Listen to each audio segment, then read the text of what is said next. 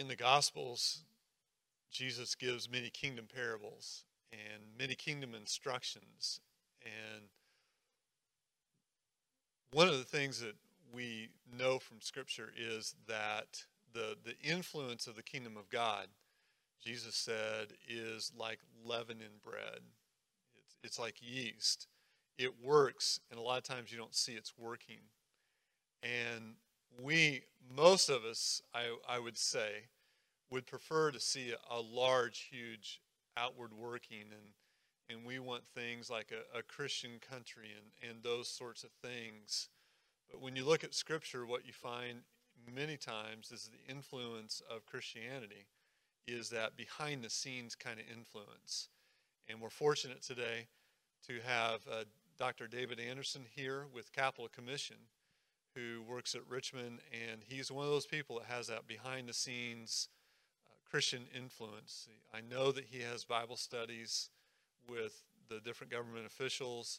I know that he witnesses to people about the glories of Jesus Christ, and I'm quite certain, even though he hadn't told me this, that he also has opportunity to counsel people in difficult situations. And so we can be thankful that we have somebody up in Richmond, down. Do you guys say up in Richmond, down in Richmond in Virginia? Down. Everybody says down. Yeah, I know how that works. Okay. I'm not going to ask if it's further down to D.C. or Richmond. We won't go there. But anyway, the person that we have here, David, is doing gospel work in Richmond and is influencing people for the gospel. And so he's going to not only give a report today, but he's also going to preach to us and share the word of God. So Dr. Andersen, come on up here.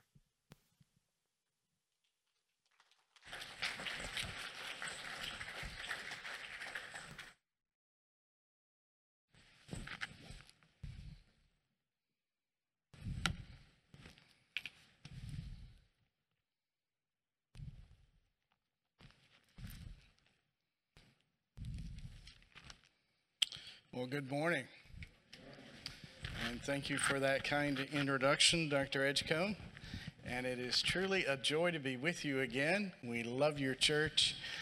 We've had many opportunities to come and be with you, and we are very, very thankful for your gracious prayers and support, the blessing you have been to us over the years, and the many friendships that you have provided for us in this place, and we are just thankful for you. I hope that everyone received the prayer list. If you didn't get a prayer list, just raise your hand. I think we got one of the ushers in the back that'll have the prayer list. If you didn't get one, just raise your hand real quick.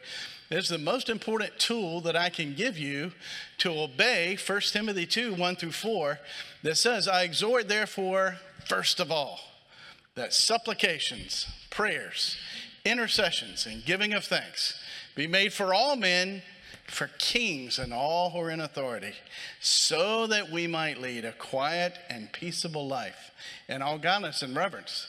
For this is good and acceptable in the sight of God our Savior, who have all men to be saved and to come to the knowledge of the truth.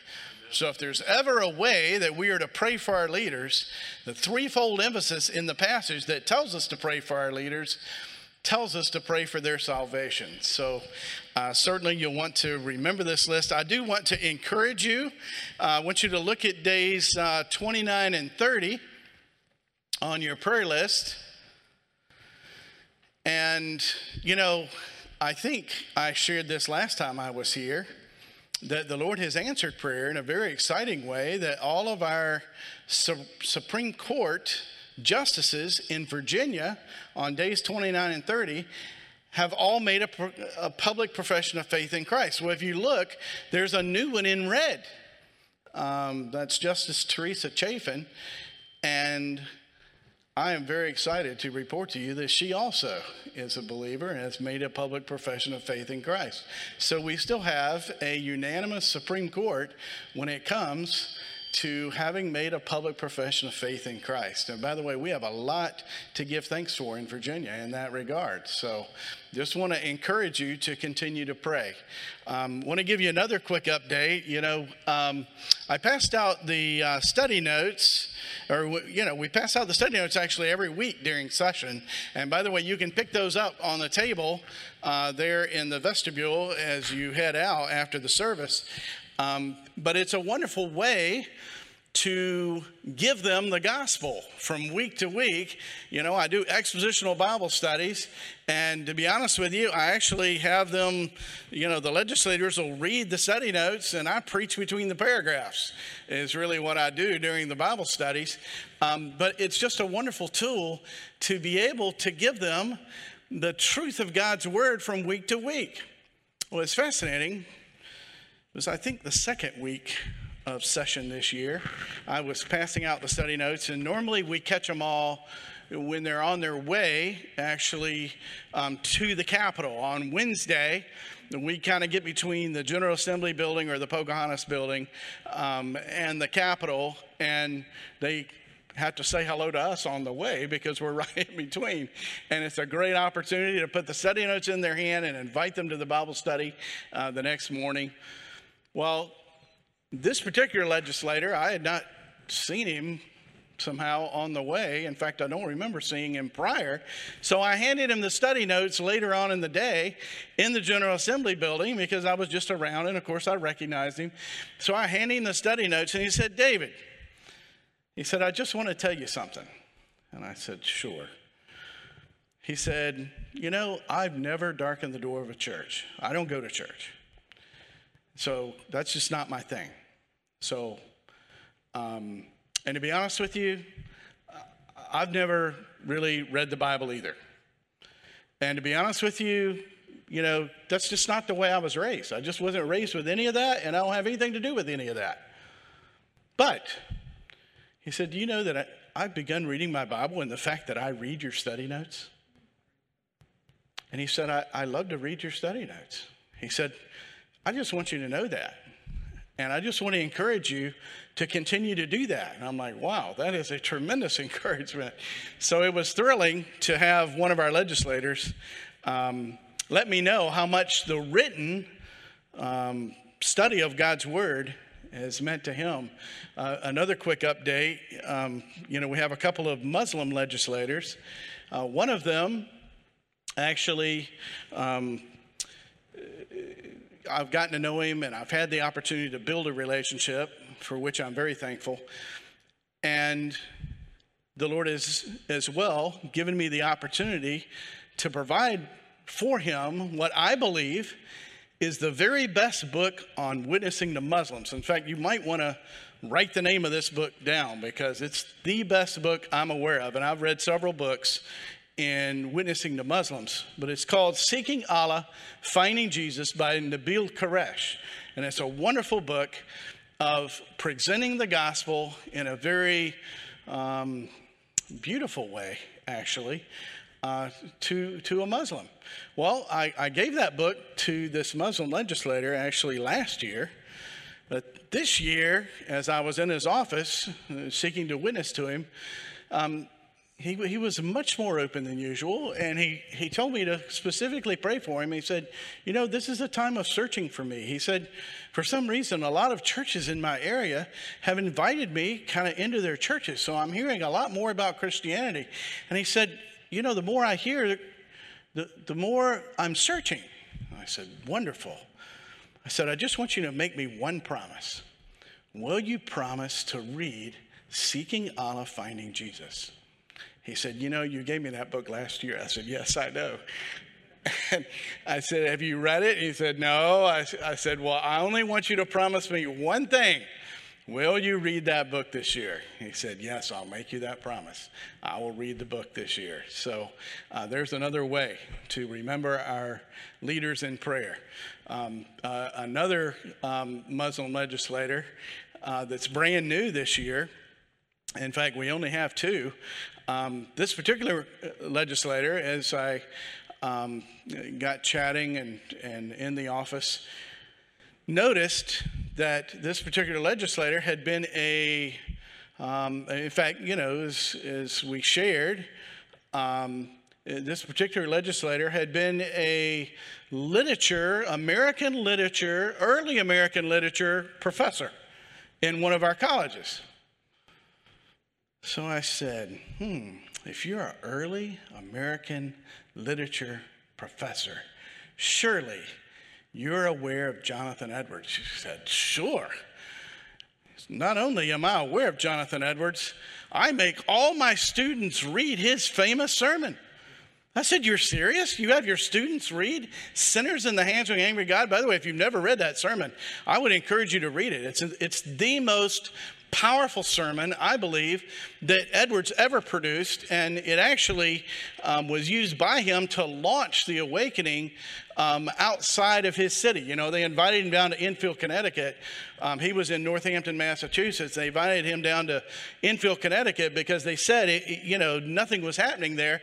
He preached that one sermon, and they were literally holding on to the pews, wondering if they're going to drop into hell. I mean, it's a powerful message. In fact, I've preached it, taught it in my own Bible studies in the Capitol.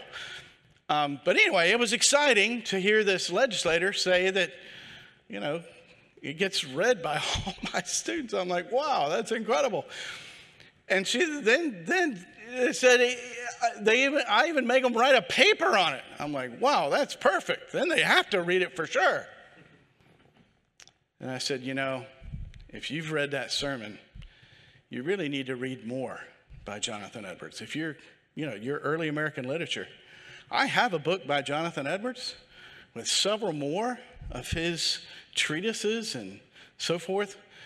Would you be willing, if I gave you that book, would you be willing to read it? And sure enough, another yes.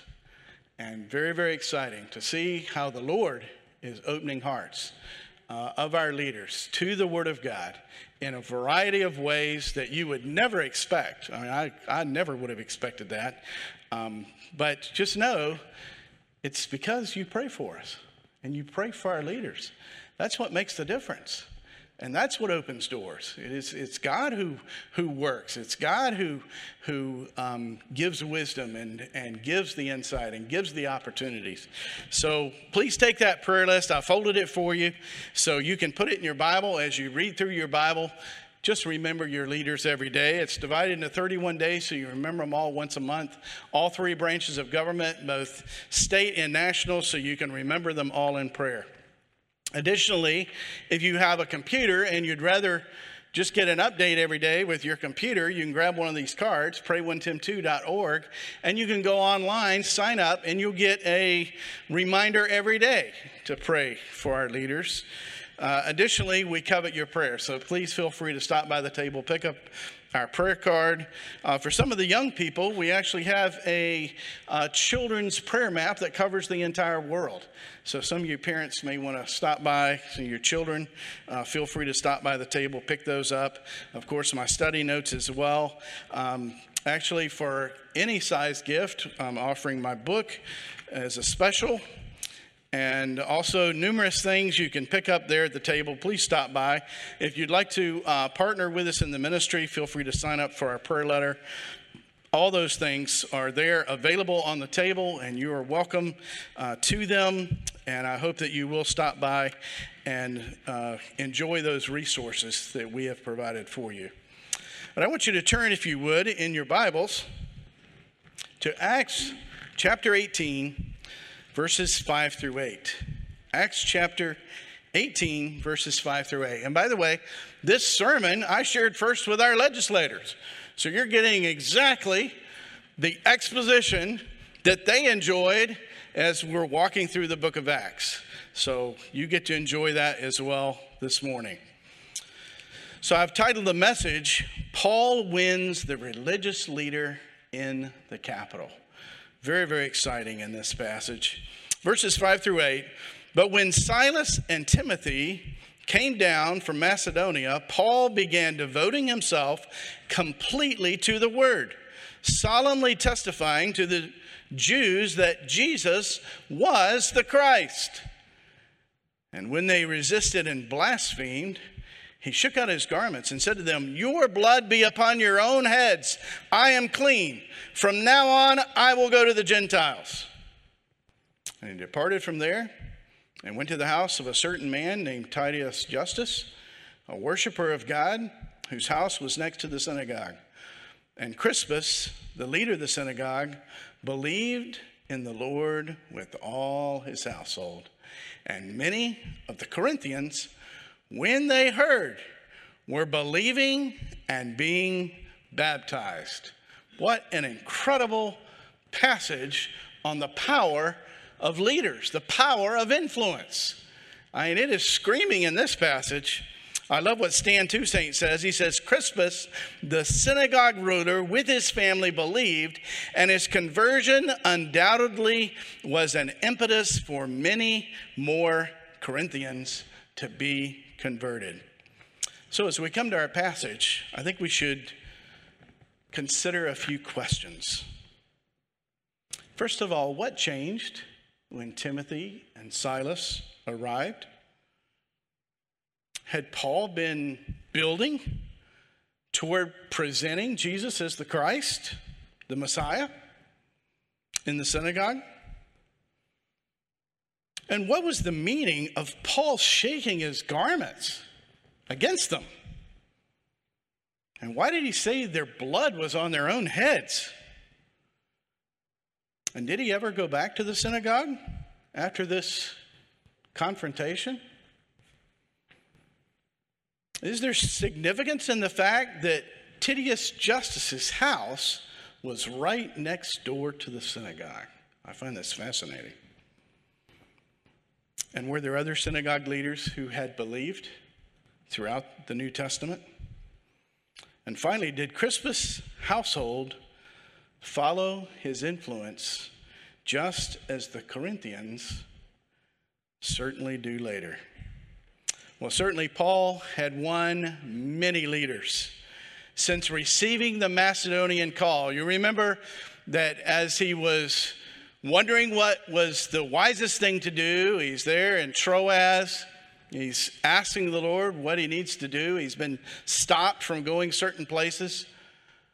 And then he has that vision from Christ, the Macedonian, who stands before him in that vision and says, "Come over and help us." And certainly Paul is willing. And he sets his foot for the first time on European soil. And he comes to the city of Philippi. Now, Philippi actually is not a capital. But in many ways, Philippi is actually more significant than a capital. You say, well, if it's not a capital, how could it be more significant? Well, there's actually a gold mine just outside the walls of Philippi. And that gold mine has 10,000 talents of gold that comes out of it every year. Now, who do you think owns the gold mine? Well, you got the Roman Empire, and they're in control. So they own the gold mine. So all the battles that are fought over who will be emperor are always fought outside the city of Philippi. You say, why would that be? Well, if you're the emperor, you're the one who, just like our president, is the head of the armed forces. And you have to pay the soldiers throughout the empire. And how did they pay the soldiers throughout the empire? 10,000 talents of gold a year is a lot of money to take care of all those soldiers. So if you have the gold mine, you have the empire. If you don't have the gold mine, you don't have the empire.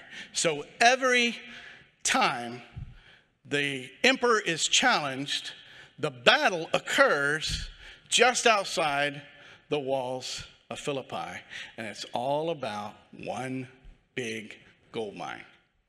So Paul arrives in Philippi, and I find this fascinating. There's not even a synagogue, but Lydia, this woman who is trading in costly garments, not only receives Christ, but the Bible says all of her household even believes.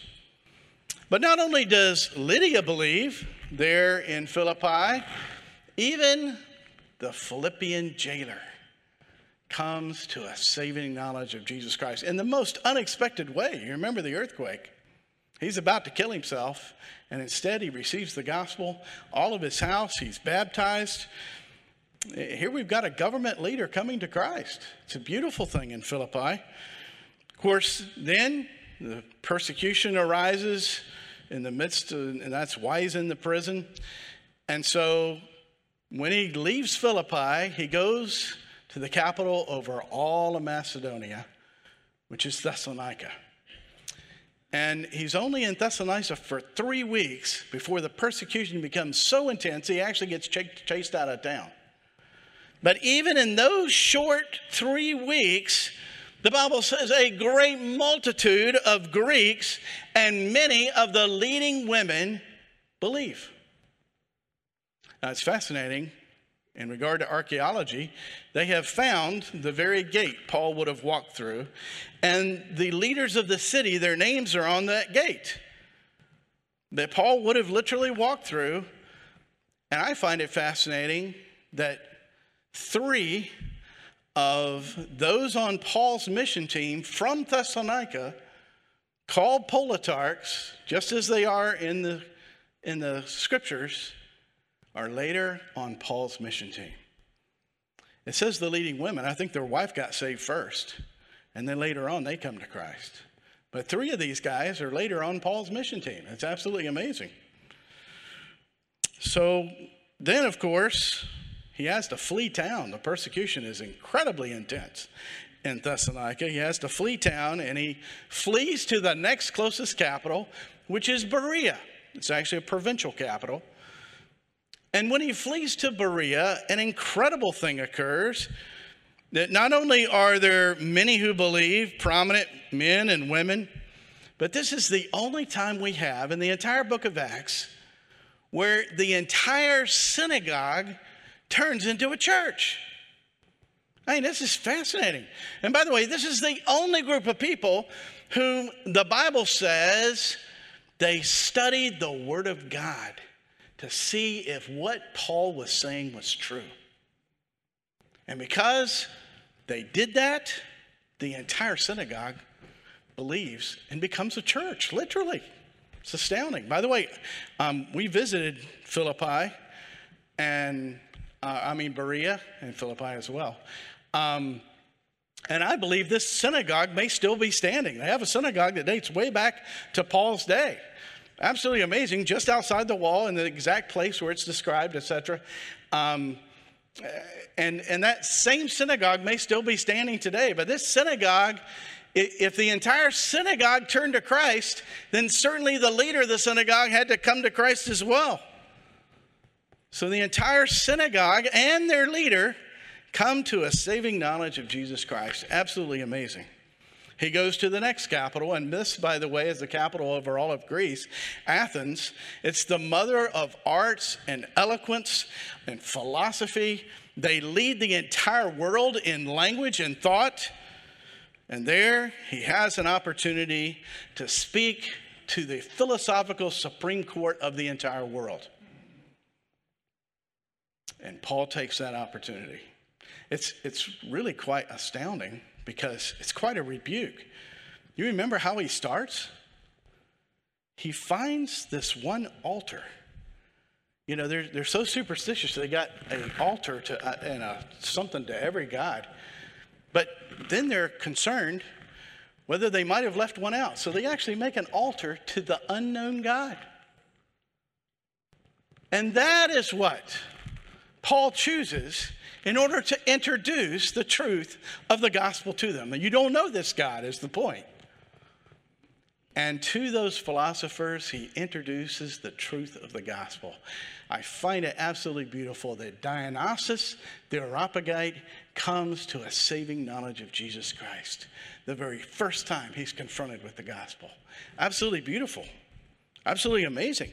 And of course, the church is planted. You've won a leader. The church is planted there in Athens.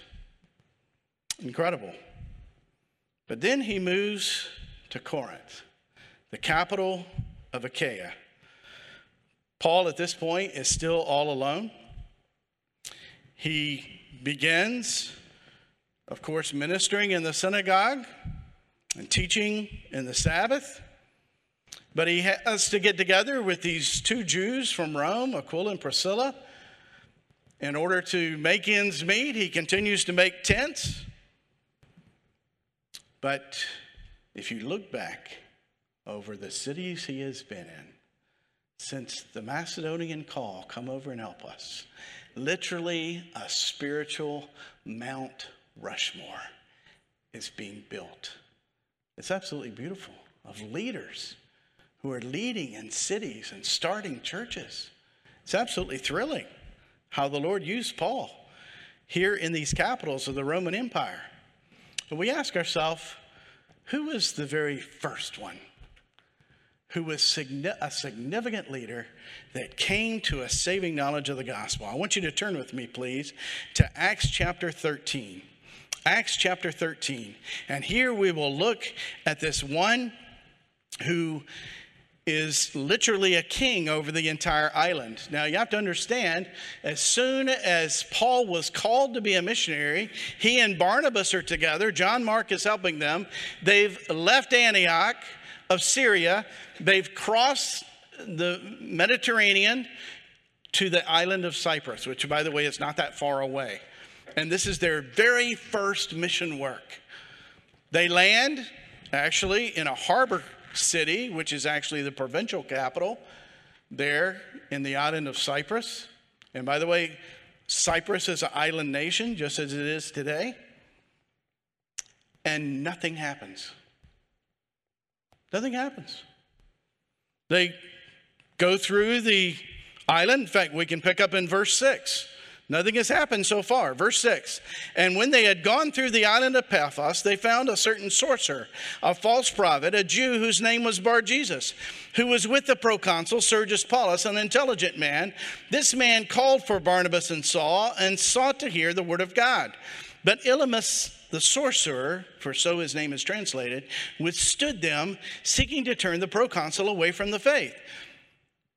Now, by the way, let's just hesitate here for a second. Most people think that Paul's name changed when he was saved on the road to Damascus. I just want to let you know that's not where his name changed.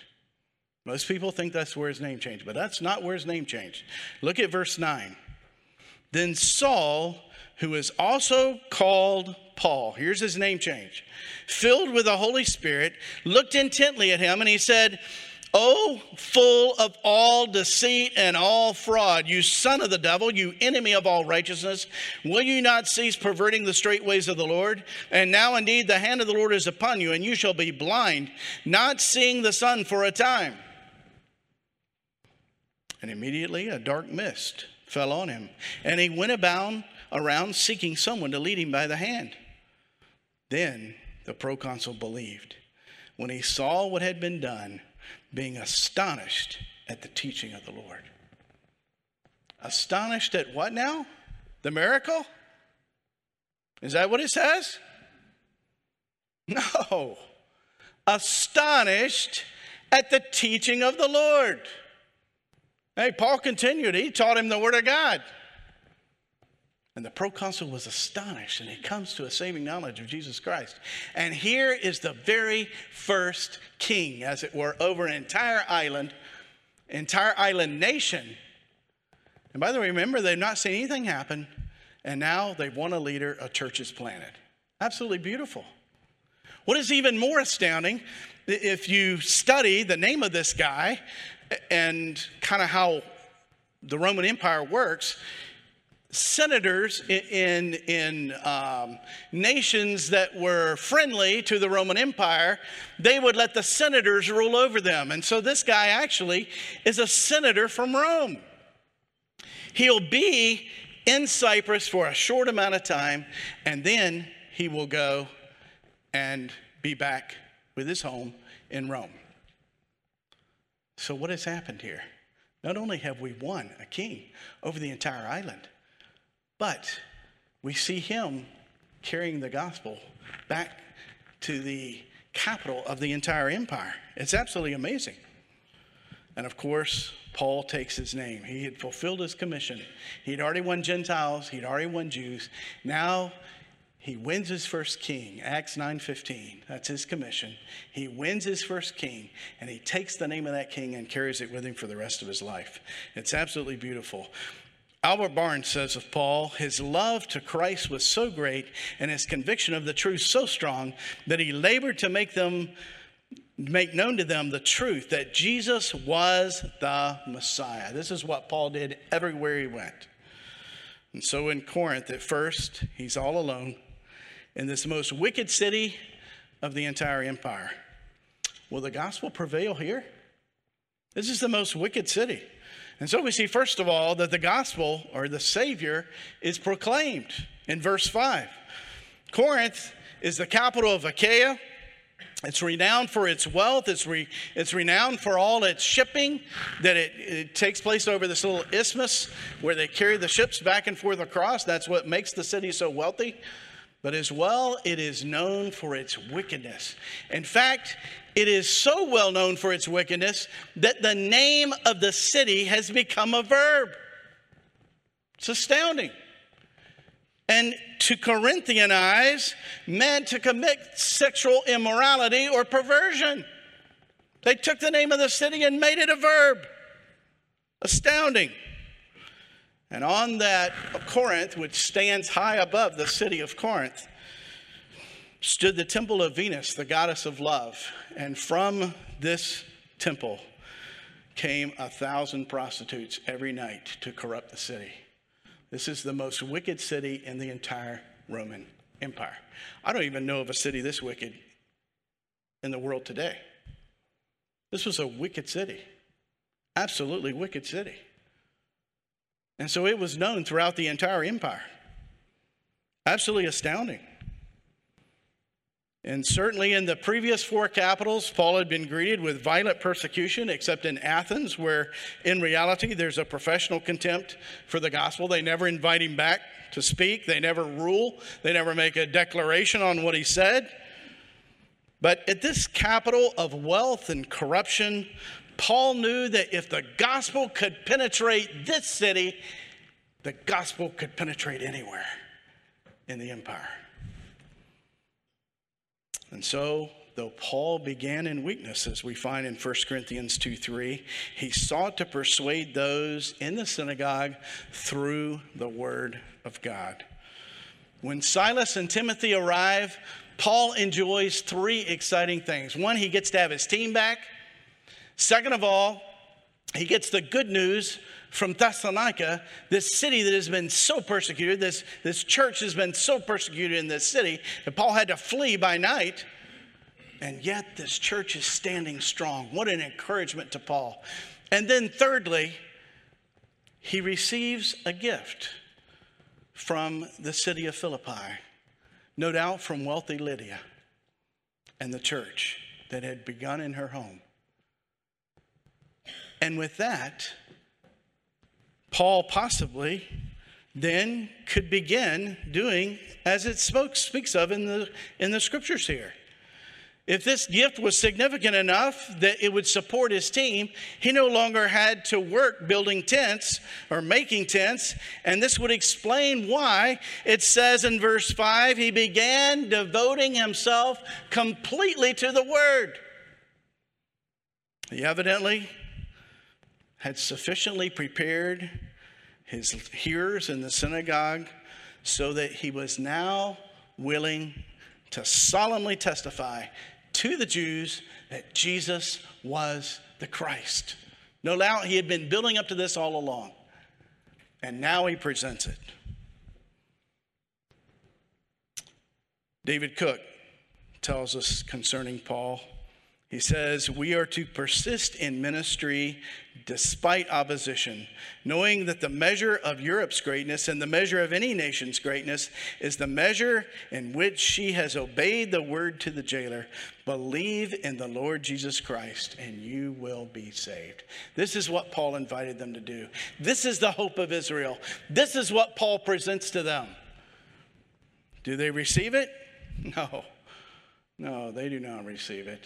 In fact, the persecution ignites the moment he presents Christ as the Messiah. Absolutely astounding. And here are people who have known the scriptures. I'm sure he brought them to Psalm 22. I'm sure he brought them to Isaiah 53. These passages that are so clear in prophesying their Messiah. And yet, they rebel against it, which, by the way, would have included the leader of the synagogue. In fact, certainly, we know that Crispus would have approved of this resistance against Paul in the synagogue. So not only is the Savior proclaimed in verse 5 as well, secondly, the synagogue is abandoned. Now, to be perfectly honest with you, I, in my personal life, have never seen anyone come to Christ in this way. But it happens in this passage. It's absolutely astounding. But Paul obeys Christ. And the word for resisting actually is a military term that has the concept of putting soldiers in array for battle, which would require some leadership, which of course would no doubt involved Crispus, the ruler of the synagogue. And though Paul would have showed them from their own Old Testament scriptures that Jesus is the Messiah, not only do they resist this word that speaks of being in array against him, the Bible says they blasphemed. They blasphemed. Here are Jews blaspheming their own Messiah as he's presented as the hope of Israel. That's off the charts. They blaspheme. And so Paul simply obeys Christ. Christ had commanded in all three of the synoptic gospels, Matthew 10:14, Mark 6:11, Luke 9:5. And whoever will not receive you nor hear you, when you depart from there, shake off the dust under your feet as a testimony against them. Assuredly, I say to you, it will be more tolerable for Sodom and Gomorrah in the day of judgment than for that city. Mark 6:11. Sodom and Gomorrah. I want you to turn with me to the little book of Jude. It's the book just before the book of Revelation. And here we have the strongest passage on Sodom and Gomorrah. All right, let's see what their judgment looks like. That's what Christ is talking about. And he's saying their judgment is more lenient than those who will not receive you nor hear you. Verse 6 of Jude. And the angels who did not keep their proper domain but left their own abode, he has reserved in everlasting chains under darkness for the judgment of the great day, as Sodom and Gomorrah and the cities around them in a similar manner to these, having given themselves over to sexual immorality and gone after strange flesh, are set forth as an example, suffering the vengeance of eternal fire. Wow, what a powerful passage. Now, do you remember how Sodom and Gomorrah was destroyed? Now, by the way, I've seen this massive crater. I believe it's in Arizona. It's not that far from the Grand Canyon, where just one meteor fell out of the sky, and it produces this massive crater that is much bigger than all of your property here. I mean, it's a massive crater. I find it fascinating. Did you know that the lowest point on earth is the crater that was created when Sodom and Gomorrah was destroyed? Even today, it's the lowest point on earth. It's the deepest crater. But what began as fire and brimstone from heaven continued in the fires of hell. I mean, can we get stronger than that? I don't think we can. I think Christ is using the strongest possible example of those who commit homosexuality, etc. And God sent fire from heaven. That fire begins the fire of hell. How astounding. And he says, the one that won't receive you, it will be more tolerable for Sodom and Gomorrah in the day of judgment for that city. Shake off the dust of your feet. Have nothing to do with them. That's what he does. He shook his garments, and he says, your blood is upon your own head. I'm clean. Now, what in the world does that mean? In order to decipher that one, we need to turn back to Ezekiel chapter 33. Verse 4 says, and whoever hears the sound of the trumpet, he's talking about the watchman, and does not take warning, if the sword comes and takes him away, his blood shall be upon his own head. He heard the sound of the trumpet, and he did not take warning, and his blood shall be upon himself. But he who takes warning shall save his life. Then he talks about the warning, or he talks about the watchman who doesn't sound the alarm, does not give warning. He says, then the blood will be on the watchman. But he's reminding them of those who heard the warning but did not heed it. And he shook the dust off of his garments, and he abandoned the synagogue forever. Paul never returns to this synagogue. He does, by the way, go right next door. And here we find that salvation is ignited. And again, by the way, I have never in my entire life seen anyone or heard of anyone coming to Christ in this way. But salvation is ignited here. Paul's passion for his people doesn't let him get very far away, which probably made the Jews even more upset in the synagogue. And the conscience of the man who presided over the synagogue was awakened. By the way, this is astounding. Suddenly, his soul is ignited with the light from heaven. And suddenly, not only is his soul ignited, but it ignites from him to his entire family. And then, as it were, in a sweep of fire, it sweeps across the city. And the Bible says that many hearing believed. What an incredible example of the leadership of one man coming to the saving knowledge of Jesus Christ. This is why, by the way, it's so important that we pray for our leaders. God has given them their position. God has given them their leadership. God has given them their influence. What happens when they come to Christ? Well, we see what happened here. We see the ruler of the synagogue came to Christ. Absolutely amazing. And many of the Corinthians, when they heard, were believing and being baptized. Suddenly the entire city is aflame with the sound of the gospel from one man who turned from the synagogue and abandoned the same synagogue that Paul abandoned. Absolutely amazing. Ben Witherington says it was a notable accomplishment to convert a ruler of the synagogue, and 1 Corinthians 1:14-16 confirms his baptism. This verse, in addition, suggests that once Crispus was converted, many other Corinthians followed. John MacArthur states, Paul's passion to reach his fellow Jews with the gospel did not allow him to go far from the synagogue, which no doubt further infuriated the unbelieving Jews. And still worse from their perspective was the startling news that Crispus, the ruler of the synagogue, believed in the Lord with all his household. That astonishing conversion must have sent shockwaves through the Jewish community, which watched with mounting alarm as many of the Corinthians, when they heard, believed. How incredible. And so we need to pray for our leaders.